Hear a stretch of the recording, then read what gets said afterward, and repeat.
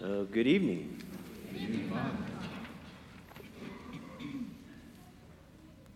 I think as we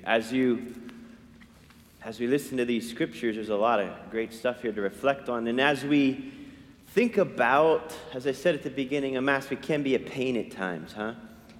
And so, I think the more life we live and the more experience we have of ourselves and others, the more we either become very miserably irritated with life and people, or we learn how to love ourselves and others. And in God alone, be at rest my soul, was our psalm response. In God alone. Rest in God alone, my soul. Rest in God alone. Because without God, we're just left with basically our brokenness, our weakness. If there's no resurrection, then the crucifixion makes no sense. We go to the cross, we look at the cross, and that gives us a sense of identifying with brokenness, weakness. Jesus on the cross gives us permission to be broken, to be weak, to be poor. You'll notice at the two doors, there's a poster board of our Lenten reflections or mission, if you want to call it. It's going to be on Tuesday nights throughout all of Lent. And I call it, spiritual detox. And we're going to be reflecting on how to let God detoxify us from these capital sins: pride, anger, envy, lust, gluttony, greed, and sloth. How God wants to detoxify us, to remove from who we are, to remove from us who we aren't. And so, again, when you come into confession, remember your confession is you and I reflecting on behaviors, thoughts, words, and actions that do not reflect who we truly are. So we're saying, God, I did this, I said this, I thought this. That's not who I am. And because of his love, we can acknowledge who we are not, so that then we can know who we are. Because see, if you can't identify who you're not, you really can't know who you are. Because if you can't see what you're doing is wrong, then that means you believe that's who you are. So if I'm, say, being impatient, and I don't see my impatience as a sin, well, if impatience is not a sin, then I'm basically claiming impatience as who I am. That's a part of me, impatience. Or lust. If I don't see lust or pride or anger, envy, greed, spiritual laziness, which is sloth, if I don't see these things as sins, if I don't let the Holy Spirit in my prayer show me my thoughts, words, and actions that don't reflect who I am, if I can't see them, I'm blind. I'm in the dark. And that means I've embraced a life of real pain and suffering because I'm acting in ways, thinking in ways, speaking in ways that really don't identify with who I truly am.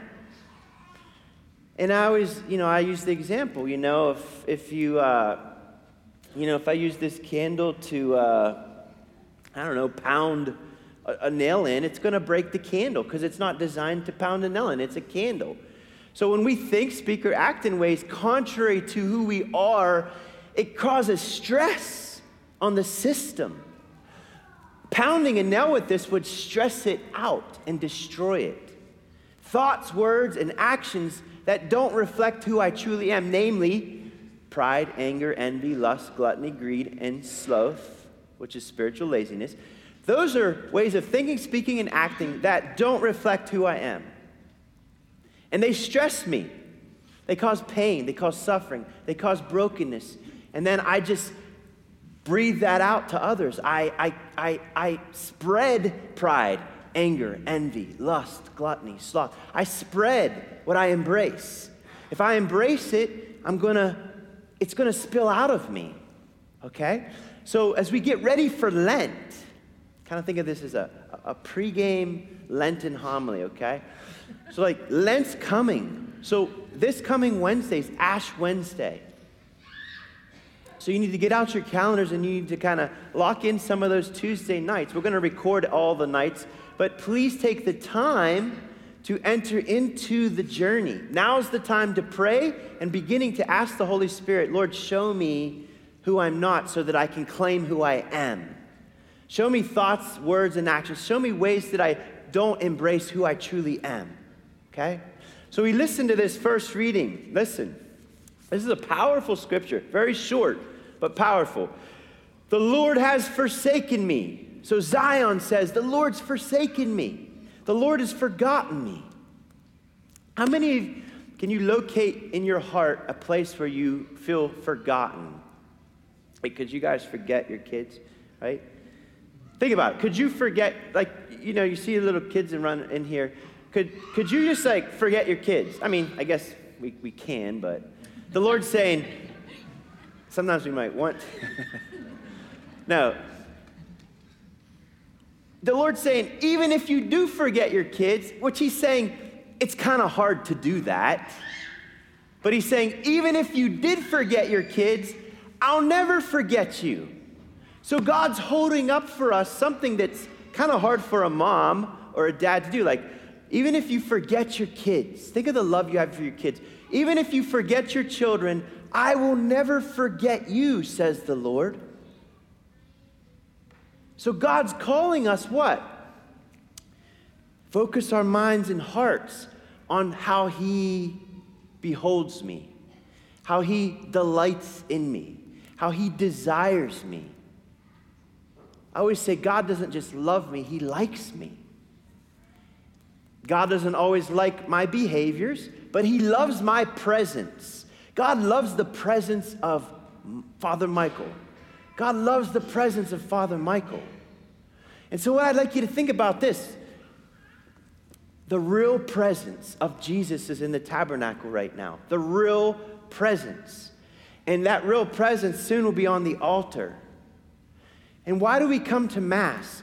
To receive the real presence of Jesus. Why do we want to receive the real presence of Jesus? So that we can receive the real presence of ourselves. Pride, anger, envy, lust, gluttony, greed. You know what all those things are? Those are all ways that we don't love ourselves. And it comes out and hurts others.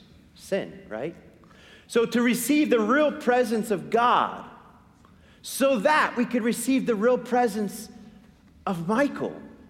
And hear this the right way, if I'm in love with myself in a healthy way, guess what I'm gonna do to you? I'm gonna love you. It's gonna spill out of me. I'm not talking about selfish love or self-absorption or narcissism. I'm speaking of a healthy sense of my value and worth and identity, who I am. Who I am. Have you forgotten who you are? Have you forgotten your real presence? Have you forgotten the gift of your presence? Because see, when I receive his presence, I can receive my presence. And if I can receive my presence, I'm going to receive your presence. And I'm going to treat you like a present, a gift. I'm going to love you like that. So in God alone is my soul going to find rest. Rest in God alone, my soul. What is that saying? It's saying to us, only God can love me and teach me how to love my own presence, myself, so that then I can love you in your presence. Here's what we often do, right? We focus upon our history, our past. And when you're married for a while, or I guess a short time, or you're just friends with someone, or let's say your mom or your dad or your friend you have, or someone in your life, whoever it be, just pick someone in your life. When you see that person, often you bring all the baggage along with them to that encounter. And the Lord's trying to say to you and I, when I see you, when God looks at you and I, He doesn't see your history. He sees you in your presence now. But did you ever, just trying to think about it, reflect on this, how much we encounter people not just in their real presence of who they really are, but we're distracted by the history of how they hurt us. So we're really not loving the real presence of Joe in front of me right here. I'm not really loving Joe right in front of me, but I'm loving, or I'm trying to love, or trying to figure out how to love Joe, because I'm bringing with Joe all the stuff and baggage that Joe has in his life, and my experiences of Joe. And God's trying to say to us, hey, focus on the real presence of Joe. Joe's right in front of you. Focus on your wife in her real presence. Your husband's real presence, your kid's real presence. But see, only if we let ourselves receive the real presence of God can again we love the real presence of ourselves and the real presence of others. Now listen what Paul says to us in the scriptures. Listen, our second reading, listen. It does not concern me in the least that I be judged by you or any human tribunal. I do not even pass judgment on myself. What's he saying? He's saying, hey, I don't give my value to me. You don't give me my value, and I don't give you your value. So it doesn't matter the least of what your judgment or estimation is of me. Nor should it matter what my judgment or estimation is of you. But what matters is the real presence of Jesus and how He judges and looks upon me and loves me. How He sees the motives of my heart and how He gives me permission to lay it open before Him and to not be afraid, because what I believe about myself will flow out of me. Just think about that. If I believe I'm good right now, you'd be like, I was this morning. There might be some of you here. I was at St. Robert's. We had a Magnificat meeting. It's with women. There were 425 women at this thing, and just like 3 guys, me and a few others. And I was like, I'm blessed among women, right? So I was with all of these women, and it was beautiful to see how God was teaching us and loving us through the presence of the person that was sharing her witness. She was a Jew who became a convert to the Catholic Church, and she was sharing her story. You in your presence, your real presence, our real presence, we need to give ourselves to others. But if I believe I'm good right now, see what happens is I would say to the ladies, you are good, you are beautiful, you are pure, you are holy. Okay, but... And I always like to say, the devil is a big but. The devil is a big but. And what I mean by that is this. He'll always say, Jesus says to me in my prayer, you are so good, Michael.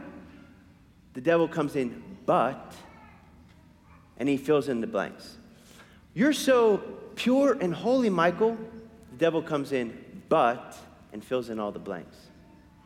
You see how the devil tries to interrupt what God wants to do in our souls?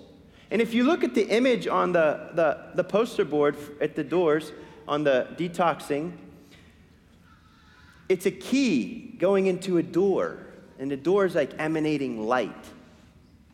Do you know where that door is meant to be pointing? Many of us have locked ourselves out of who we truly are, and we don't even know it. And then we wonder why we're so tired. We're tired a lot of times, not because we're doing too much. You know why we're tired? We haven't even spent time with ourselves. We don't know who we are. We've gotten locked out of our own hearts because of fear. The root of every capital sin is fear. God says to me, you are good. If I believe that right now, it's going to flow out of me, and I'm going to be good to you. Michael, you're holy. You're amazing. If I believe that right now, it's going to flow out of me to you, and you're going to be blessed. And then you're going to start finding who you are. And then you could go out into the world and tell the world and others who they are. You see how the army works? We let the real presence come into us. We love our real presence. We get to know who we truly are. The mystery. You know, my vocation to the priesthood came, God told me, Michael, look at your hands. And this might sound kind of weird to you, but when I was sitting in the chapel, I looked at my hands, and for the first time in my life, I saw my hands as a gift. A gift. I saw myself as a gift. You know, everyone can tell you're a gift, you're loved, you're pure, you're holy. But I had to hear it from Jesus. Michael, you're a gift. And I received it. And now I can become it for you. And God told me, I wove these hands together in your mother's womb so that you could use your hands to give my body and blood to my bride, the church. Michael, I wove your hands together because I wanted you to give me your hands so that I could give my body, my real presence to my people. Real presence. So the Lord says, do not worry. You know why we worry? Because we think we're forgotten. And you know what? Not only do we think we're forgotten, but we ourselves have forgotten who we are. That's what happens when you spend too much time watching television and all the craziness that we hear on TV. It's all people and advertisements trying to tell us who we are. So as we continue the Mass, I'd like you to think about that. Jesus says, do not worry. Even if a father and mother forsake you, I will never forsake you. So listen, you are good. Agree right now. You are good. You are beautiful. You are true. You are pure. You are holy. But my actions don't reflect that. How could I be good when my actions aren't always good? You know why your actions aren't good? Because you don't believe you're good. You know why your actions aren't pure? Because you don't believe you're pure. You know why our actions or whatever? It's because we don't believe the truth of who we really are. And it's a small step, guys. It may look big, but it's a real simple step of, wow, I am good. I am beautiful. I am pure. I am holy. And as you start agreeing with God, it's going to flow out of you. And people will see it. You become a light in the dark. And you give others the key to see who they truly are. And the revolution begins. And this is what our Lord has come to do, is to create a revolution, a transformation of the face of the earth. And we're a part of that plan. Every one of us. You're going to meet people I'll never meet. I'll meet people you won't meet. We all need to be aware of who we are in Christ. So let's pray for each other as we prepare to enter Lent. I'd ask you to pray every day. Pick like maybe 5 Hail Marys a day for all the people in the parish here, that we can all have a deeper encounter with the real presence of Jesus, so that we can experience the real presence of ourselves, so then we could be for others who they need us to be for them. So I'll pray for you, pray for me, as we prepare to dive into this amazingly beautiful, beautiful season of Lent.